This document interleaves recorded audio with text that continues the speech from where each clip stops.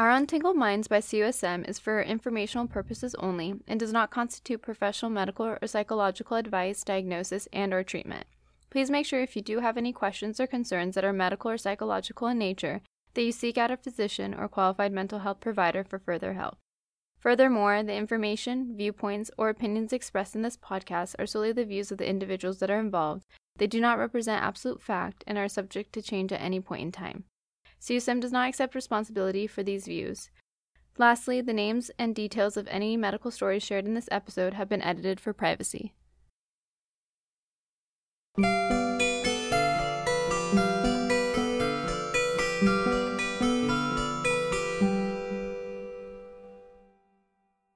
Hello, nerds! This is Regina Chi, your host, and welcome to another episode of Our Untangled Minds. Today's episode is a little bit more unique in the sense that we'll be discussing a topic that has barely been at the forefront of our minds, COVID-19. Okay, it's hard to escape from COVID and the barrage of daily news and updates. However, we hope this episode can teach you something new, specifically about long COVID, or the persistence of symptoms long after an active infection is resolved. SARS-CoV-2 isn't a dangerous virus only because of how easily it can spread or cause severe inflammation that can even result in death. It is dangerous because even if you survive, there's no guarantee you will ever get better. So sit back, take a deep breath, and enjoy this journey into COVID research. Let's begin with a little bit of background regarding COVID-19. As you may know, when we refer to COVID-19, we are referring to the disease responsible for the current global pandemic, caused by a member of the coronavirus family, SARS-CoV-2. The SARS in the name stands for Severe Acute Respiratory Syndrome, first classified in 2002 after another similar epidemic. Essentially, the coronaviruses, from which we get the name CoV-2, are a large family of single-stranded RNA viruses that can cross species barriers and cause, in humans, illness ranging from your common cold and flu symptoms to more severe respiratory diseases. Before we move on to discuss the mechanisms in which SARS-CoV-2 gets into the cell, here's a little fun fact about the CoV family. The CoVs have a crown-like appearance under an electron microscope due to their spike glycoproteins on their envelope, and so they were aptly named coronaviruses because the name corona stands for crown. The SARS-CoV-2 virus first enters through the nose or the mouth and attaches to cells using a spike protein. This spike protein binds to the surface ACE receptors, which grants it entry into the cell. This key and lock mechanism has been extensively researched after the 2002 SARS epidemic. Once inside, the virus releases its genetic material into the healthy cell, where it then hijacks the cell's own resources to multiply.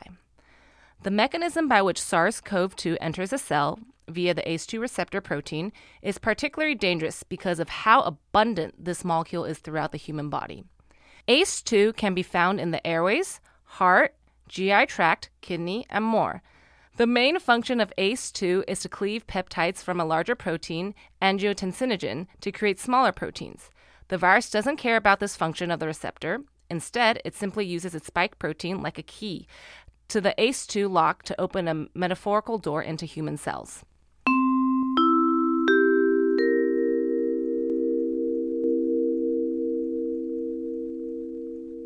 Although the pandemic has focused a lot on the severe complications that may result from COVID-19 illness, the truth of the matter is that for the majority of individuals affected by COVID-19, they'll show no or only mild symptoms. If symptomatic, patients will typically develop symptoms at about 5 days after their infection, known as the acute phase or early stages of infection. Symptoms include fever, cough, body pain, and headaches. There is even atypical symptoms unexpected for a respiratory illness, such as smell and taste disorders. In one survey of 202 patients with mild COVID-19 in Italy, almost 64% reported smell and taste disorders. COVID-19, like other respiratory viruses, may cause more deadly problems like pneumonia, acute respiratory distress syndrome, respiratory failure, and sepsis. The damage to the lungs is caused by our body's immunological response to the virus and may lead to a patient needing ventilatory support to live. After the battle is over, fibrotic wounds and scars are left. In most patients, their symptoms usually go away within 1 to 2 weeks, matching the expectations of our immune system defending against viral infections. However, some patients may manifest a pattern of disease that may proceed to develop into something more severe. Recent research has shown that the severity of COVID-19 disease may be influenced by how well the virus can evade the immune system early on. The human body has multiple lines of defense. Our skin is the first line of defense, acting as a physical barrier, and then our immune system makes up the second and third lines of defense. The second line of defense is the innate immune system, equivalent to our standard police force. The innate immune system is quick to respond but not specific. Just like the police are first on the scene but may lack special training. The third line of defense is the adaptive immune system, similar to special forces. The adaptive immune system is more specific, just like the special forces are better trained, but can take a little longer to get together and arrive on the scene. Because the virus is able to avoid our first and second lines of defense, it delays our third line of defense that is made up of highly trained super soldiers known as T cells. Essentially, without the innate system there to sound the alarms, the adaptive immune system takes longer to mobilize. In the absence of our adaptive immune system, our innate immunity tries to fill in the gap by initiating a non-productive inflammatory response that ends in respiratory failure, admission to the ICU, or even death. Unfortunately, children were not spared from rare and severe inflammatory responses associated with COVID-19. Just to paint a picture of severe COVID-19 disease affecting children, think about a school-age child sick with fever, rash, bloodshot eyes, and with severe abdominal pain, vomiting, and diarrhea. Very often, the children may have family members who have been affected with SARS-CoV-2 around 3 to 4 weeks prior. This disease is called multisystem inflammatory syndrome in children, otherwise known as MIS-C, and it is a late manifestation of the child's immune response. Remember our body's second line of defense, our very own police force known as the innate immune system. Well, they are causing chaos and destruction rather than restoring the peace. There has been more than 600 cases of MIS-C in the U.S.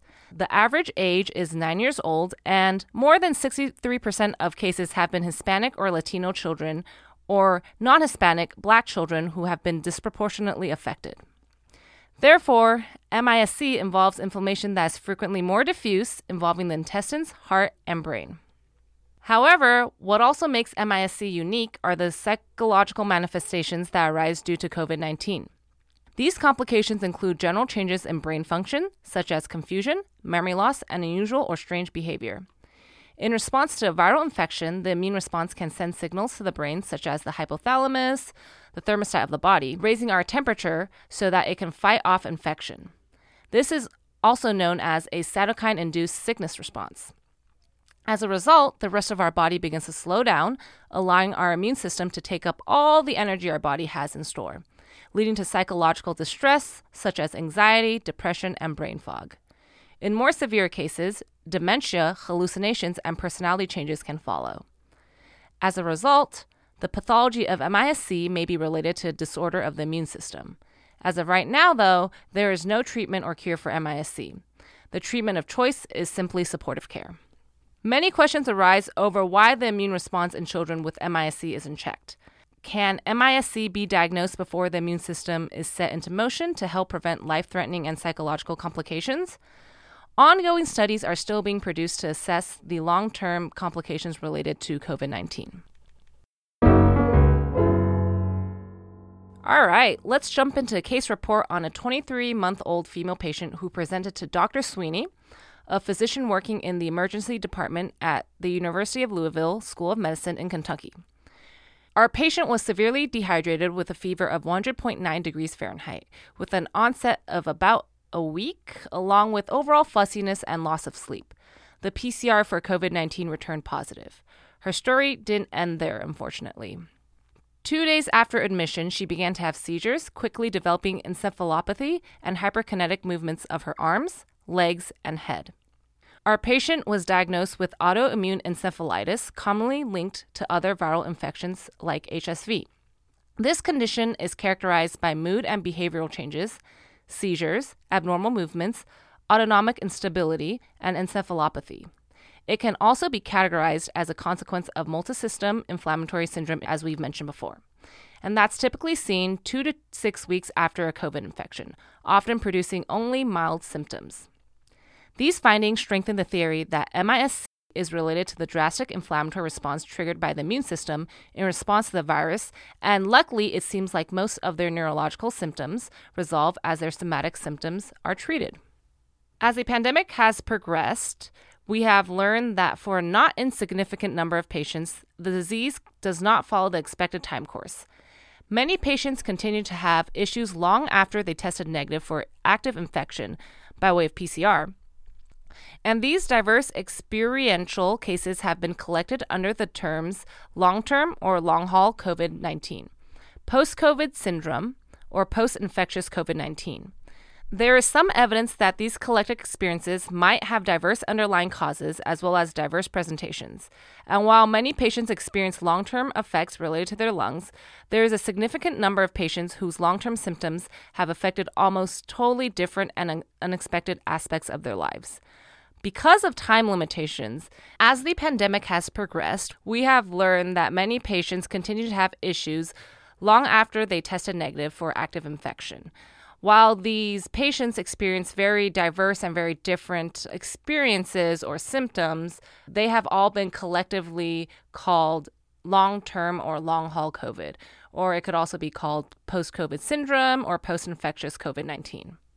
Because of time limitations, we're going to go ahead and focus on something that grabbed our attention the most, and that would be the neuropsychiatric aspect of post-COVID-19 syndrome.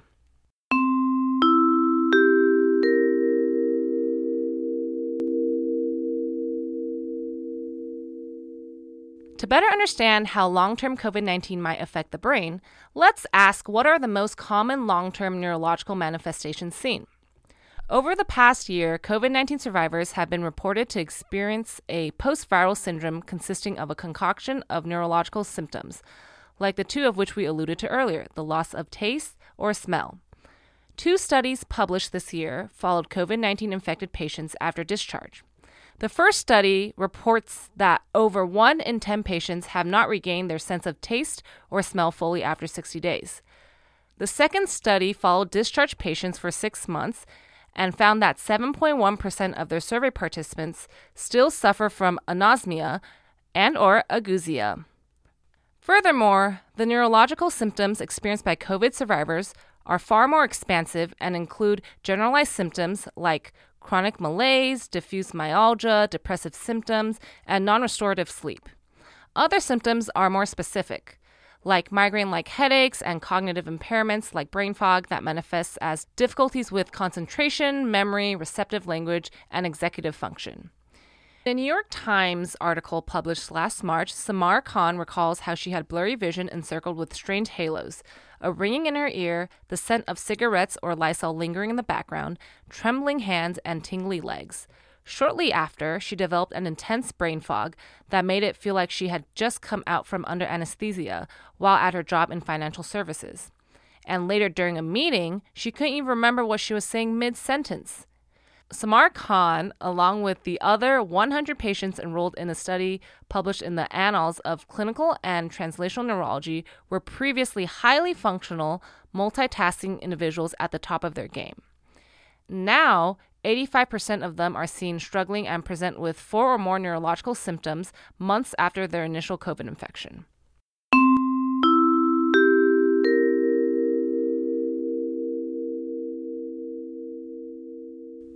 Post-COVID syndrome does not only present with neurological manifestations. More and more information about the psychiatric sequelae of COVID-19 have been reported and include symptoms like depression, anxiety, PTSD, insomnia, and more. Take, for example, Ivan Agerton's story that was published in the New York Times. Ivan is a 49-year-old former Marine and documentary photographer made accustomed to high-stress environments, but he suddenly noticed a kind of psychosis that turned his life upside down. In late November of 2020, he tested positive for COVID, but experienced only kind of minor symptoms like a low-grade fever, mild respiratory symptoms, and a loss of smell. However, by mid-December, he began to experience much more. As he describes it, it felt, quote, like a light switch. It happened this fast. This intense paranoia hit me, end quote. He began to experience insomnia, extreme anxiety, auditory hallucinations, and symptoms mimicking schizophrenia, like suspecting the police were listening and following him as he tried to walk his dog. Well, we say mimicking schizophrenia because often patients are not aware of their own psychosis. Yet, Ivan was fully aware of his thoughts and advised his wife to keep an eye out for any erratic behavior. Alarming cases like this beg the question, is Ivan a one-off unique case, or should we all be a little bit more concerned? How commonly are long-term psychiatric symptoms reported in the literature? As it turns out, Ivan is not the only person experiencing such neurological manifestations long after recovering from COVID. One of the earliest studies on this topic was published in JAMA Neurology by Dr. Wang et al. In April of 2020. His data on 214 patients in Wuhan revealed that about a third of patients exhibited neurological symptoms, which were notably more common in patients with severe infection, close to 1 in 2, or as high as 45.5%. A second, more extensive study published in February of this year in The Lancet by Dr. Harrison uses electronic health records from over 62,000 COVID-19 patients to demonstrate that between 14 and 90 days post-diagnosis, about 1 in 5 patients received a psychiatric diagnosis.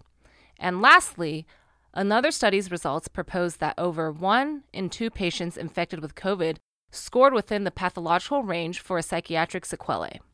These studies help demonstrate that the issues highlighted by the New York Times article about Ivan are more widespread, and given how quickly this disease has spread, there are unfortunately more questions than there are answers. The patient reports and original research clearly demonstrates that neuropsychiatric manifestations are a real problem, which leads us to another set of questions to try and understand the underlying mechanism. We came up with 3 overarching questions. Is the virus infecting our brains? What cells could it be affecting and how? And how is the virus getting to our brains? To preface our discussion about the possible mechanisms, we'd like to remind our audience that we are very early in the process of understanding COVID-19 and the mechanisms behind many of these symptoms. It seems increasingly likely that there won't be a simple explanation, but rather a series of multiple hits that lead to such bizarre symptoms. Regarding our first question, is the virus infecting our brains? The jury is still out as to whether SARS-CoV-2 is a neurotropic virus, which is a virus capable of infecting neural cells. In order to answer this question, we will first turn to previous research on SARS coronaviruses. From the previous SARS pandemic, we have learned that the SARS-CoV-1 virus was detectable in patients experiencing seizures. However, the jury is still out for SARS-CoV-2. There is some evidence that the virus has direct effects on our neurological system.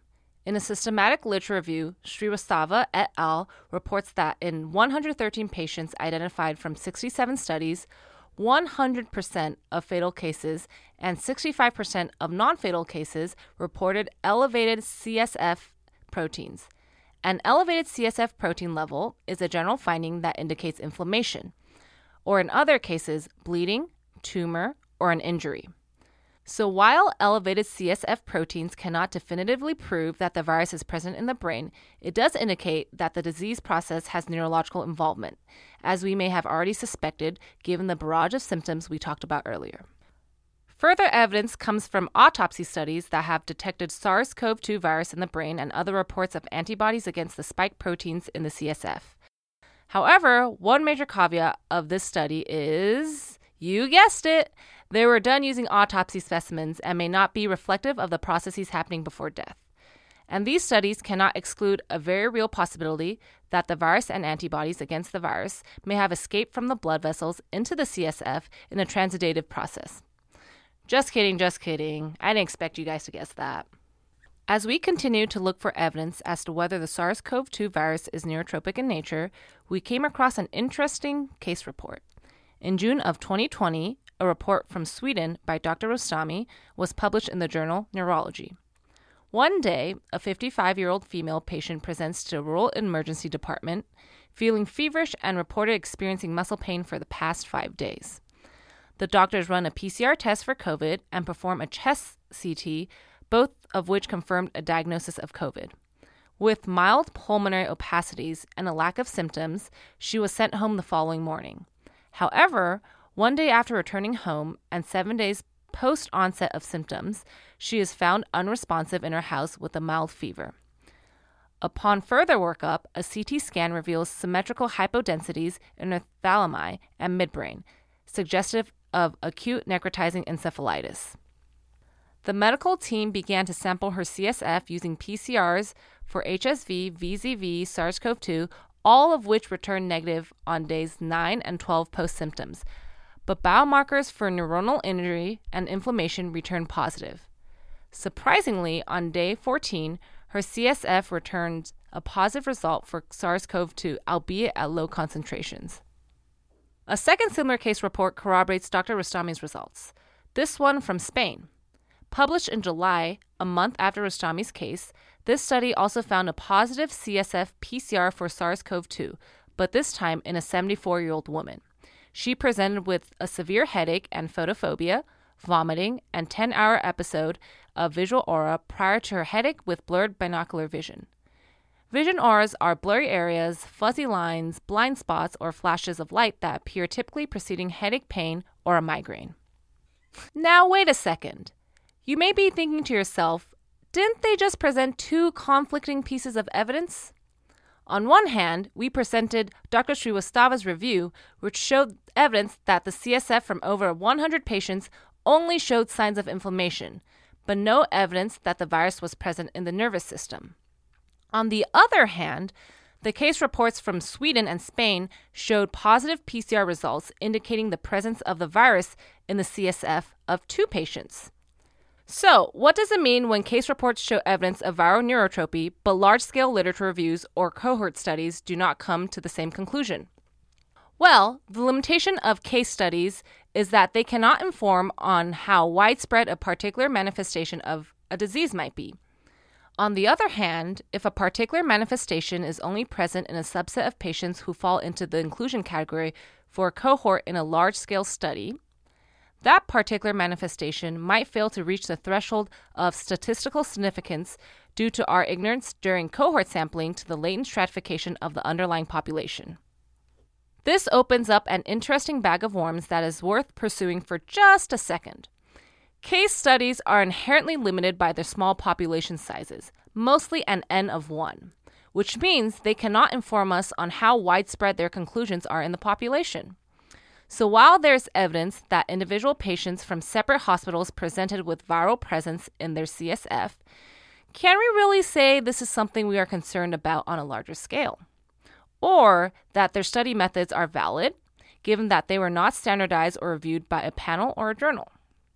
However, just as a reminder, if this specific disease manifestation is only present in a small subset of patients, would it meet the threshold needed to be considered significant in a larger review or study due to oversights related to sampling?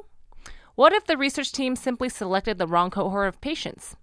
Remember, these literature reviews and cohort studies often look at published data or EHRs to find subjects. Perhaps these patients are not the right individuals to be examining.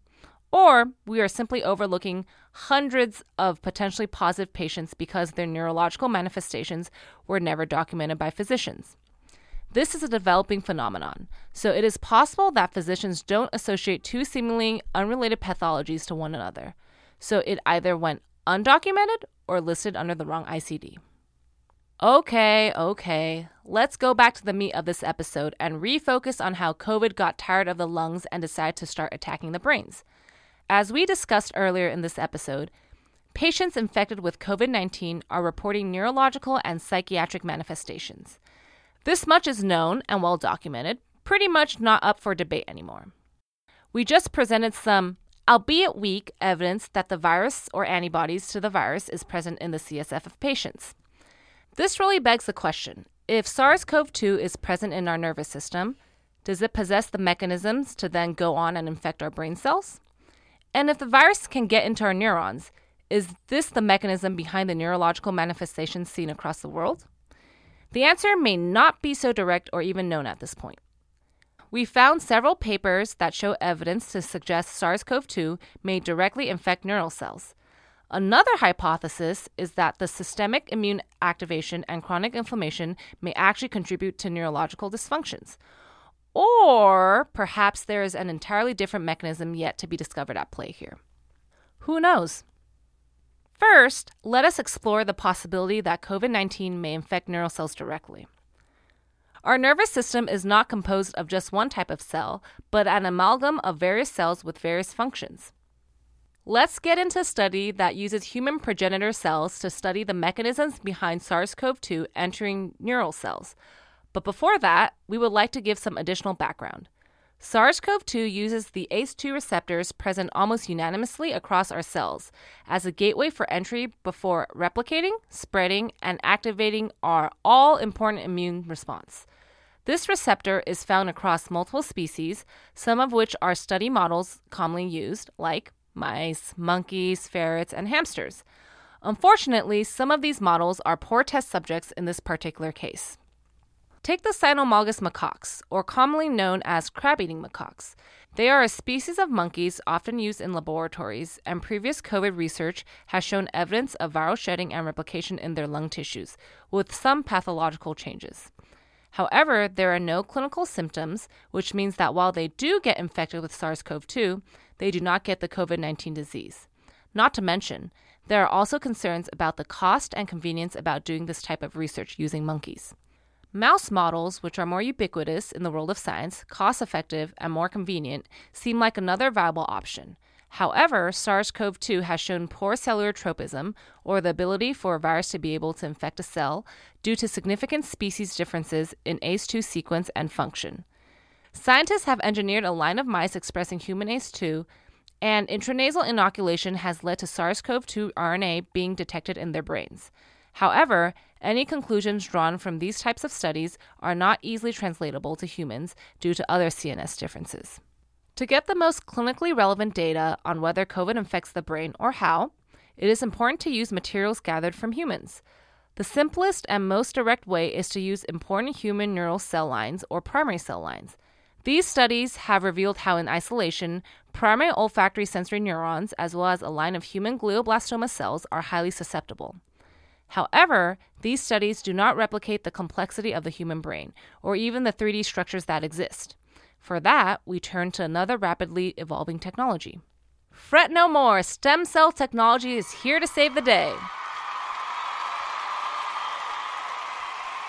Researchers have been able to utilize human-induced pluripotent stem cells, or iPSCs, a line of cells that can be differentiated into virtually any cell lineage, to study the infectability of neural cells. These iPSCs can be used to derive organoids to model human disease processes and, in fact, have been previously used to study the impact of Zika virus. That groundbreaking research provided evidence linking the viral infection to microcephaly in 2017. But back to our discussion on COVID. In July of 2020, Chen et al. Utilized iPSC models and a SARS-CoV-2 pseudovirus to demonstrate the correlation between ACE2 expression and susceptibility. Let's go over some findings. Their team and other researchers found that certain brain cells highly expressive of ACE2, like dopaminergic neurons, pericytes, endothelial cells, and choroid plexus cells, were highly susceptible to infection. Along with endothelial cells, pericytes from the blood-brain barrier support vascular integrity. While it is unlikely for the virus to cross the blood-brain barrier, it is possible that it first enters pericytes, then causing vascular damage, and then infecting the brain. The choroid plexus is a complex network of epithelial cells that is responsible for producing CSF and serve as a major barrier between the blood and CSF, also known as the blood-CSF barrier. Certain regions of the brain, like the hippocampus, have been identified as more susceptible, with organoid models showing susceptibility even at lower titer loads. However, other iPSC-derived cells, like microglia and astrocytes, with weak to little ACE2 expression, show very low to no susceptibility to infection. Microglia play an important role in neurodevelopment, innate immunity, and inflammation, by playing a similar role to macrophages.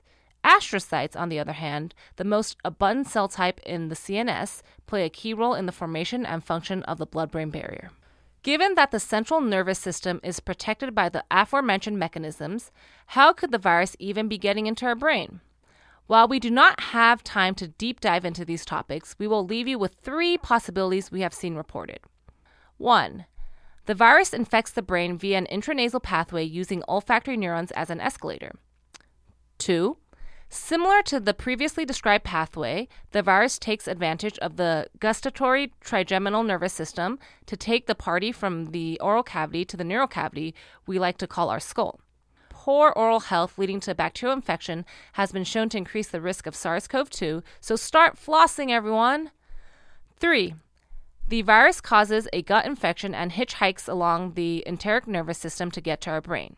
This mechanism has been previously studied in other viruses like HSV, VZV, and influenza. Or, other mechanisms related to the possibility of a hematogenous invasion into the nervous system, possibly by infecting some of the neural cells like parasites or the choroid plexus like we discussed earlier. In a New York Times article from March of 2021, Judy Dodd, a middle school teacher, actor, and the director of Sweeney Todd, describes how she suffered from post-COVID symptoms for months. She struggled with shortness of breath, headaches, exhaustion, but then she got the vaccine in January. After her first shot, she felt so miserable. She almost changed her mind about getting the second one. And for about 3 days after that, she felt awful again. But on the fourth day, she says, quote, "I woke up and it was like, oh, what a beautiful morning," end quote. She is among a number of people who have reported that their post-COVID symptoms are improving, sometimes significantly after the vaccine.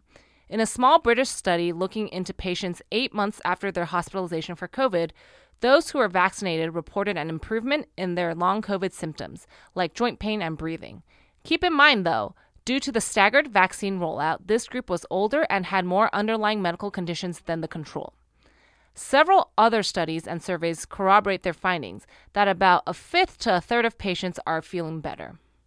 Bridget Hayward, an operating room nurse from Virginia, describes how after contracting COVID last year, her body ached from her hands to her hips, and she became so brain fogged that instead of asking for a scalpel, she would say, quote, "Give me the sharp thing we would cut with," end quote. Her post-COVID symptoms hampered her abilities to do her job. She would briefly pass out trying to fix a patient's IV or plug in a hospital bed cord. One day after her first Pfizer dose in December, her symptoms suddenly improved and it felt like, quote, "a darkness has lifted," end quote. Dozens of other patients in the article describe how they either suddenly or more gradually began to feel better after their COVID vaccines. While these reports, surveys, and studies are by no means definitive, this very real possibility provides us with some comfort that we may be able to do something about these alarming neurological manifestations of long-haul COVID. And I would just like to thank our writing team, Darshan, Christian, and Mudassar for helping put this episode together. And with that, I hope you guys enjoyed going on this journey with me. Regina Chi out!